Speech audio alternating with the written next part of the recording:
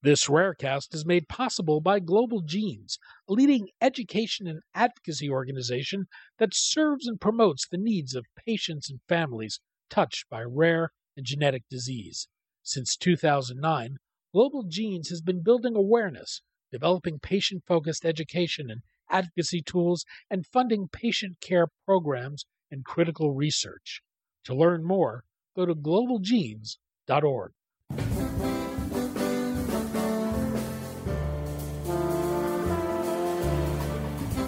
I'm Daniel Levine, and this is Rarecast.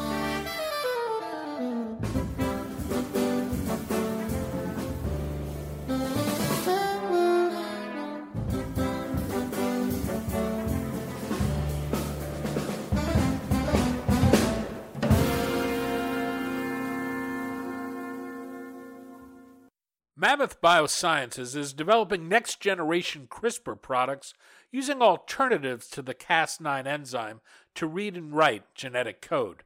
The company, co-founded by Nobel laureate and CRISPR co-inventor Jennifer Doudna, is applying the technology broadly beyond therapeutics to include not only diagnostics but agricultural, environmental monitoring, and biodefense. We spoke to Trevor Martin, co-founder and CEO of Mammoth, about the use of CRISPR as a diagnostic tool, the advantages alternatives to Cas9 may offer, and the company's recently announced alliance with Vertex. Since recording this interview, Mammoth entered into a strategic collaboration with Bayer to use its CRISPR system to develop in vivo gene editing therapies. That deal includes a $40 million upfront payment and more than $1 billion in potential milestones.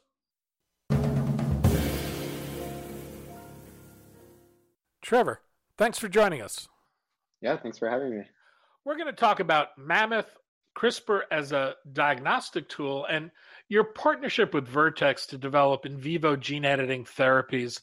Let's start with CRISPR, which is a bacterial defense mechanism that's being harnessed to really revolutionize science and medicine. What is CRISPR, and what is its significance in the realm of human health? Yeah, it's a great question. So CRISPR is really at the forefront of this kind of new wave of what we call engineering biology. And it's a tool that allows us to actually change DNA and RNA. So you can think about it as this kind of like tiny programmable molecular machine that we can use to actually go into a cell or even outside of a cell and actually remove or add or alter DNA, or now, there's a lot of excitement around RNA sequence editing as well. And the way this works is that the CRISPR protein can actually be programmed by giving it what's called guide RNA. And these are RNA molecules that basically we're very good at designing and synthesizing, and we can do these with intelligent design so that they target a certain section of the DNA or RNA that we actually want to edit, and it doesn't allow the protein to go to other areas that we don't want it to edit. So an example could be that there's a disease that is caused by a certain mutation in some gene. So you could design this guide RNA for the CRISPR system. Most commonly, Cas9 is probably one people have heard of. And it would then go to that sequence in the genome, it would bind there, and it would actually then change the sequence to potentially cure that disease. And that's what's really exciting about what CRISPR can be used for, among other things. People who have heard of CRISPR have probably heard it in conjunction with Cas9. What is Cas9 and what does it do?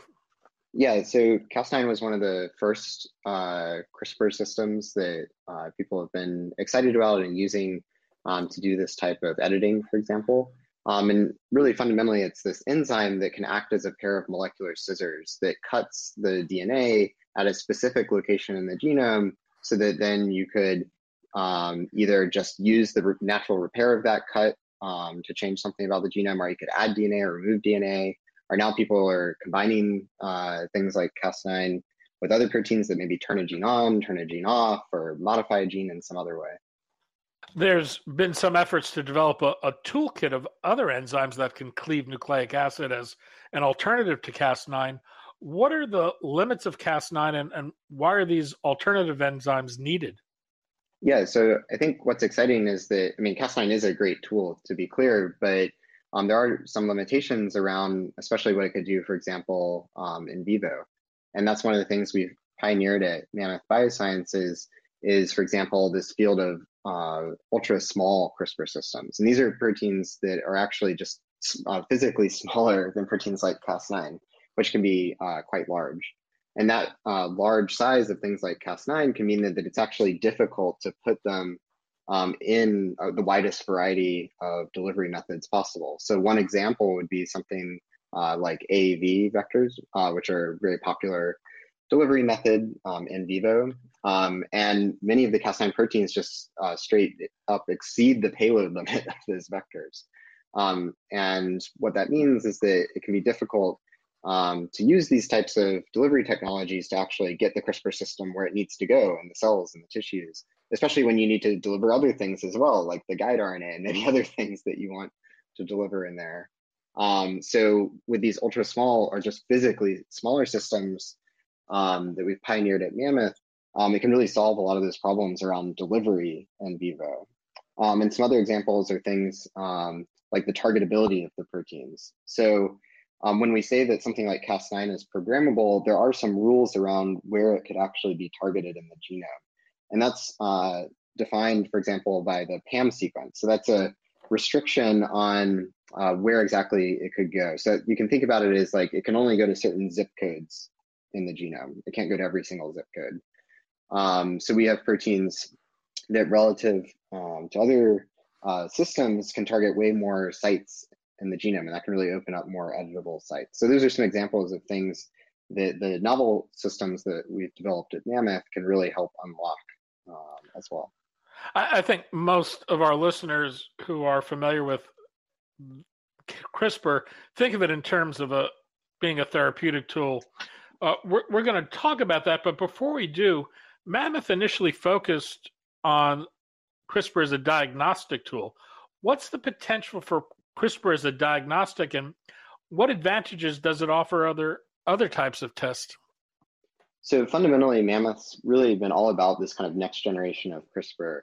And as we were starting off the company, one of the things that we had invented early on that was really exciting is that by looking at the diversity of all these different CRISPR systems and just really taking an agnostic approach to what they're capable of, we had been able to develop this really cool property that was enabling a new type of diagnostic test. So as you mentioned early on in the company, this is one of the first things that we started commercializing was this kind of new diagnostic capability of certain CRISPR systems.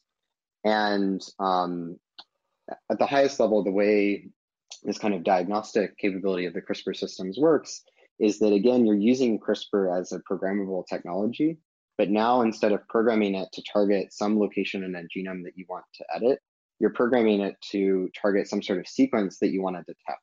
So an example, obviously we're in the middle of a pandemic still, would be targeting SARS-CoV-2 sequence. And the way you would do that is now you design your guide RNA to be something that's unique to SARS-CoV-2 and not found in, say, the flu or the human genome or other things you might find in a nasal swab or a throat swab. And then let's say this is all happening in some test tube or some swab. What you can do is that for certain proteins for these special kind of diagnostic properties, if they find their target and they successfully recognize what that guide RNA is targeting the protein to, then they don't just cut the sequence they're bound to, which is kind of what you use for classic, say, editing with Cas9. They'll actually not stop there, and they'll actually cut many orders of magnitude more single-stranded DNA or RNA molecules in that solution. And that is a way of reading out the signal that they successfully found their, for example, SARS-CoV-2 target. And that's a very powerful concept that you can use to build these new types of CRISPR-based diagnostic tests. Well, what specific diagnostic test is Mammoth developing, and where are you in that process? Yeah, so we've done a lot of work, and we've been very fortunate to work with some great collaborators, for example, on SARS-CoV-2 diagnostic. So we've had collaborations with organizations like the NIH and GSK, and Agilent and Hamilton. And we even received an EUA approval for one of the first generations of this CRISPR-based diagnostic chemistry that really demonstrated that this chemistry can go toe-to-toe with these technologies that have been out there and established for decades, right? Like PCR.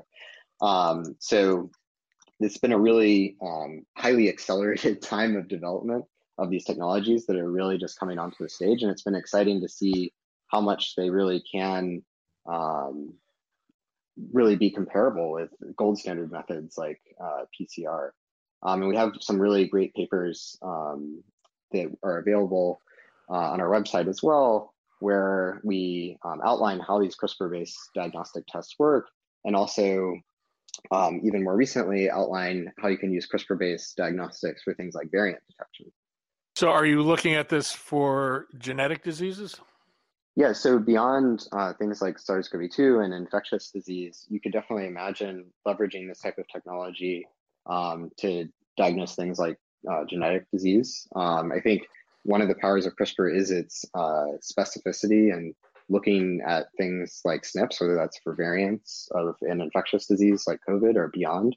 And I think that's one of the really powerful aspects of CRISPR. At the end of October, you announced a partnership with Vertex to develop in vivo gene editing therapies for 2 genetic diseases using Mammoth's next generation CRISPR systems. Can you walk us through the terms of that deal? Yeah, so we're really excited to partner with Vertex on these kind of in vivo therapies. And obviously, as you probably saw, we can't reveal anything about the targets, but we received an upfront payment of $41 million, and we're eligible for $650 million in future payments on success. And I think more importantly, though, it's a really great example of how at Mammoth we were building this platform technology, right, across both therapeutics and diagnostics. And that means that there's so many diseases that we could tackle with and really have a huge impact on patients. And that means that in addition to the work that we're doing internally, it's really important to us that we partner with other organizations that are extremely patient focused as well, and could help us make sure that this technology is really impactful in diseases that we wouldn't enter otherwise. And I think that's a big part of what we're excited about here as well, is just accelerating the advance of this technology to patients. Well, with regard to the partnership with Vertex, what is Mammoth's role? What is Vertex's role? Yeah, so we can't go into too much detail there, unfortunately, but I think at a high level, what we're excited about is we're bringing these next generation CRISPR technologies, and behind that, this whole protein discovery engine where we're constantly building on this proprietary toolbox of Cas proteins, including things like Cas14 and Cas9, and working with an organization like Vertex that has this really deep clinical expertise and experience going to patients, I think is a really powerful combination. One of the things Mammoth is providing as part of this agreement is its ultra-compact Cas enzymes. What's the specific significance of being able to deliver these ultra-compact enzymes in a in vivo gene editing product? Yeah, so I think it goes back to a lot of the delivery aspects, for example. So having much smaller system can just open more doors to what's possible on the delivery side. And obviously, that's something we're really excited about enabling, both for our internal products and for the therapies we build with partners as well. And what are the implications for being able to deliver a CRISPR gene editing product as an in vivo therapy rather than an ex vivo? What's the impact in terms of cost, production, delivery, and the ability to treat a broader range of diseases? Yeah, no, it's a great question. So I think some of the things at a high level are, what if you could deliver kind of the therapy in a single package or a single payload, whether that's AAV or something else? And I think that is a very powerful concept that would really potentially have a huge impact in the in vivo space. I think also it creates a lot of flexibility for the type of cargo you're delivering broadly in vivo. So as I mentioned at the beginning, there's a lot of development now. It seems like every month there's some sort of new technique where you're leveraging the CRISPR systems in conjunction with additional functionality, whether that's activating or inhibiting or base editing or otherwise. So I think they can leave a lot of additional payload capacity for things like that. So those are some examples of what could be enabled. Mammoth is looking to partner across a broad range of applications of the technology beyond human healthcare. Is the Vertex agreement the first in human therapeutics? So the Vertex agreement is our first public human therapeutics partnership. As I mentioned, we're really excited that we have this platform that can be used for a variety of different applications, obviously within human healthcare, but therapeutics and diagnostics, but as you mentioned, beyond it as well, right? In agriculture, biomanufacturing, all sorts of areas where basically you want to be able to engineer biology.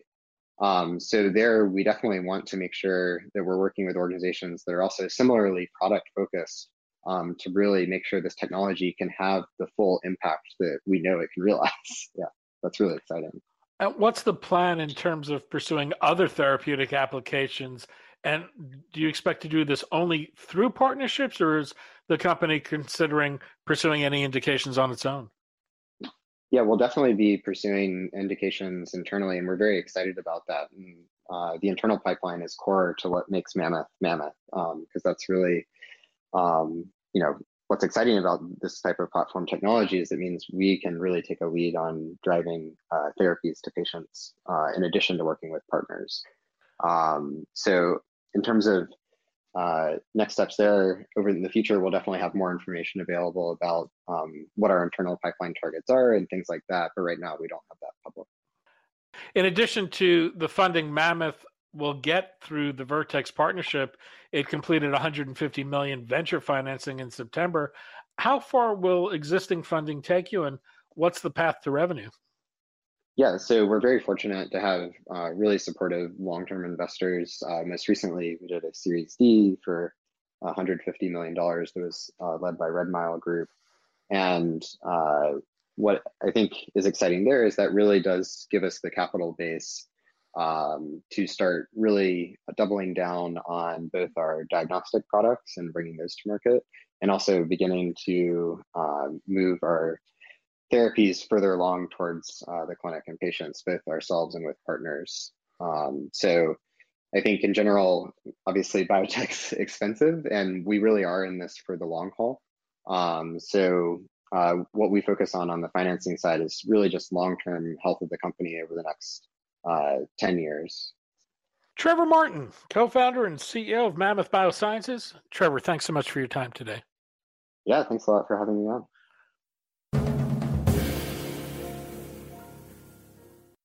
Thanks for listening. For more information about rare disease and to connect to the rare disease community, go to globalgenes.org. To keep up on the latest news and trends affecting the rare disease community, be sure to visit raredaily.org. You can subscribe to the Rarecast RSS feed through raredaily.org or through SoundCloud, iTunes, Stitcher, or your preferred podcast manager. The Rarecast is produced for Global Genes by the Levine Media Group. You can also find our podcast, The Bio Report, on these popular podcast sites. Our theme music is composed by Jonah Levine and performed by the Jonah Levine Collective. We'd love to hear from you. Drop us a note at danny@levinemediagroup.com.